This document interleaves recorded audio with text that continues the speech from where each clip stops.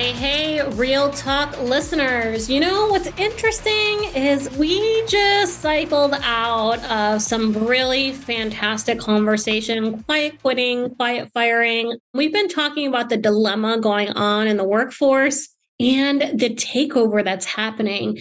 It's shifted real quick, Michelle. I feel like it's gone from an employee's market to an employer's market. And you know what's interesting is it's still a bit like an employee's market. But what's really interesting is, there's a ton of layoffs and whatnot that's going on. I think what's really critical and really important is we talk about our next topic and we introduce our listeners to what we're about to get into. Michelle, what are we getting into? We're getting into the applicant side of the hiring process, which we've dabbled with a little bit with AJ in the past. For sure. But you're right. It is still, like, if you were to look at the overall market, we're still looking at an employee's choice.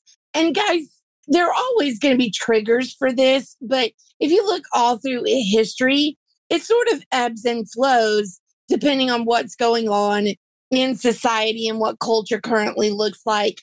Where it'll ebb where the employer has the last choice, or when the employee can kind of write their own demands, if you will. It's sort of like a working version of the housing market. Pretty much. Yeah. Yeah. And COVID sort of shifted to where people had to get creative with where they worked or how they made money with furloughs and layoffs. And so we're still kind of in that, like you're saying, in that employees world where you can really just be very selective about where you go to work.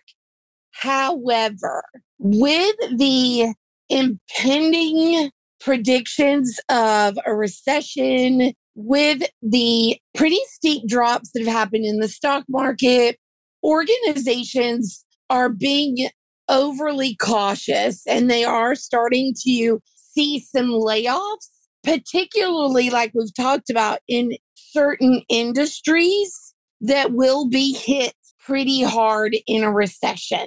If you're in an industry where people spend expendable extra income, you're probably going to watch it get tighter in those areas. Organizations are trying to get in front of that so that they don't struggle from it. So as a result of that, what we're finding is you need to stand out because you are going to be competing against people that are equally as talented as you are. It's true. I think with a bunch of layoffs going on and whatnot, the demands in certain positions now are very low. I think you need to stand out. And I think this is a good opportunity because we all know during the fourth quarter, there's a little bit of a shift in a lot of companies that have their calendar year as their fiscal year. And this is the time where people take a pause, they reflect on the positions they absolutely need and or they pivot. I think this is a great time for everybody to get their resume in order, get their spiel in order, and all of the preparation that's needed for them to consider a new year and a new you. Because come that first of the year, all of the apprehension that happens at the end of that fiscal year will sort of be set aside. Because the way people look at January, it's like, oh, I do what I want to. I've got 11 months to make it up if I need to. And so what they budgeted for, they're going to go all out and make happen as quickly as possible because they want to get those people in place. You start contributing. And then when it comes to the end of 2023, maybe the numbers justify what they did in January. So there are 3 big steps as a part of the recruiting process. First thing that you should know is right now, you're probably not going to get headhunted unless you are in a really critical position that's hard to fill, or in senior leadership or executive positions, which are almost always hunted. If you are like me, where people have found you often in the past and that's led to your next adventure. Don't expect that to happen. So you've got to get yourself buttoned up and you've got to get yourself in order. And sort of that first step in the process is you have to look attractive on paper.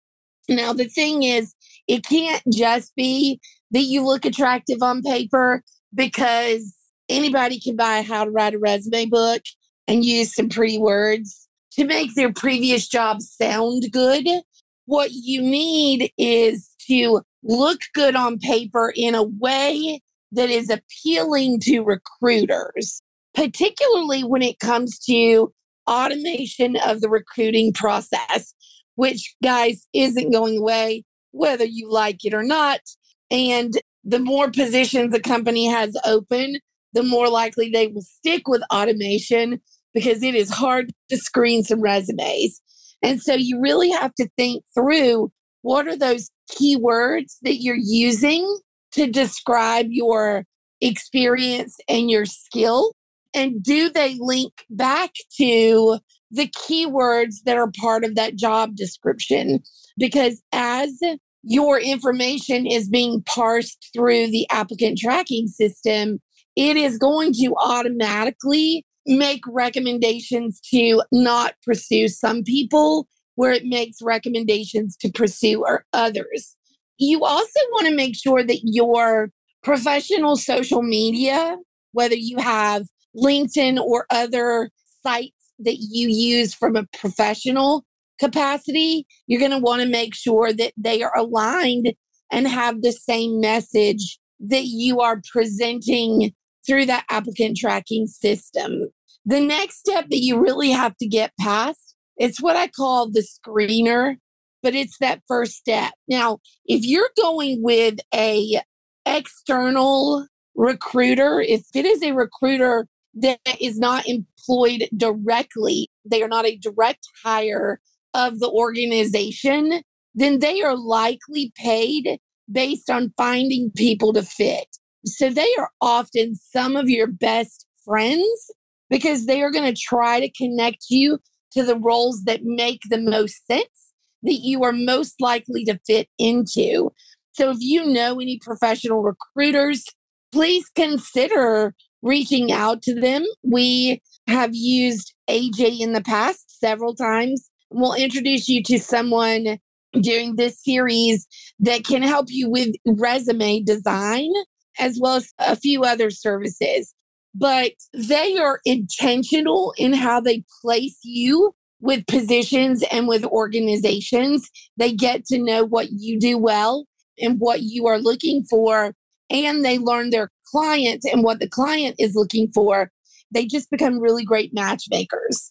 However, if it is a direct hire recruiter from the organization, they're a little more invested. It's a different type of investment, because they show up every day just like you do to that organization. They know the hiring manager personally, probably been to holiday parties with them. They really get their culture and they understand what fits well within their organization and who might struggle. So often you'll see really good internal or direct hire recruiters focusing on whether or not you would be a good cultural fit first, and then looking at whether or not you seem to be someone capable of doing the job or have done the job in the past. And so those are things to consider as you go through that second step of that screening process. And then that final piece is with the hiring manager. And for most people, unless you are applying for an HR role, most of you will be interviewing with people whose expertise is not talent management. Their expertise is managing a group of people, being a leader, maybe strategic operations, or maybe they're planning and logistics experts. But as the hiring manager, they are the final voice of whether or not you are a good fit on their team. Now, that final interview process looks different depending on your hiring manager. Some hiring managers have you interview with multiple people as well as themselves. It's all company specific. But what you need to think of that last piece as is you are now sitting in front of the person or people who have expertise in the area that you are now saying you are an expert in. It's time for you to be able to talk your resume in a way that they know you can immediately come in, fit in with their team, and start getting something done on the team. And so we're going to kind of break each of those three out for you so that we can really just focus on a few. These aren't super long podcasts. They're probably about 20 or 30 minutes, but we want to give you at least 3 or 4 tips to make you successful in each step of those process or each step of the process. But guys, just so you know, we highly recommend if you have been doing your search aggressively for more than 3 months, that you seriously consider reaching out to a professional, whether it is us at Real Talent, one of our partners or people that we collaborate with. Reach out to someone to get help either with your resume, that screening, or the hiring process. And I would say that ultimately you have to think about what step you usually get told no, to think about where you need to start beefing up or changing how you go through this process. So if you're not getting responses at all, even though the positions are clearly open, then you need to start looking at your resume and how you come across on paper. If you're not making it past the recruiter, you need to find a way to talk to a recruiter to get feedback to see what that might be or what's causing it. And then recruiters can typically help you and give you feedback on what might be the cause of not getting past the hiring manager as well. Love it. Super exciting, Michelle. So I think this is exactly what people are looking for around this time of the year. It is a good time for this, that's for sure. Good time looking for it. Yeah. We are totally proactively assisting people. Even sometimes when you're not thinking you're looking, this is a good time to sit with recruiters and get some insights. So we're going to have some really great content these next couple of weeks. Looking forward to it. Michelle, are you excited? I am super excited even to wrap up this year, do our annual recap of what went well, and head off into 2023.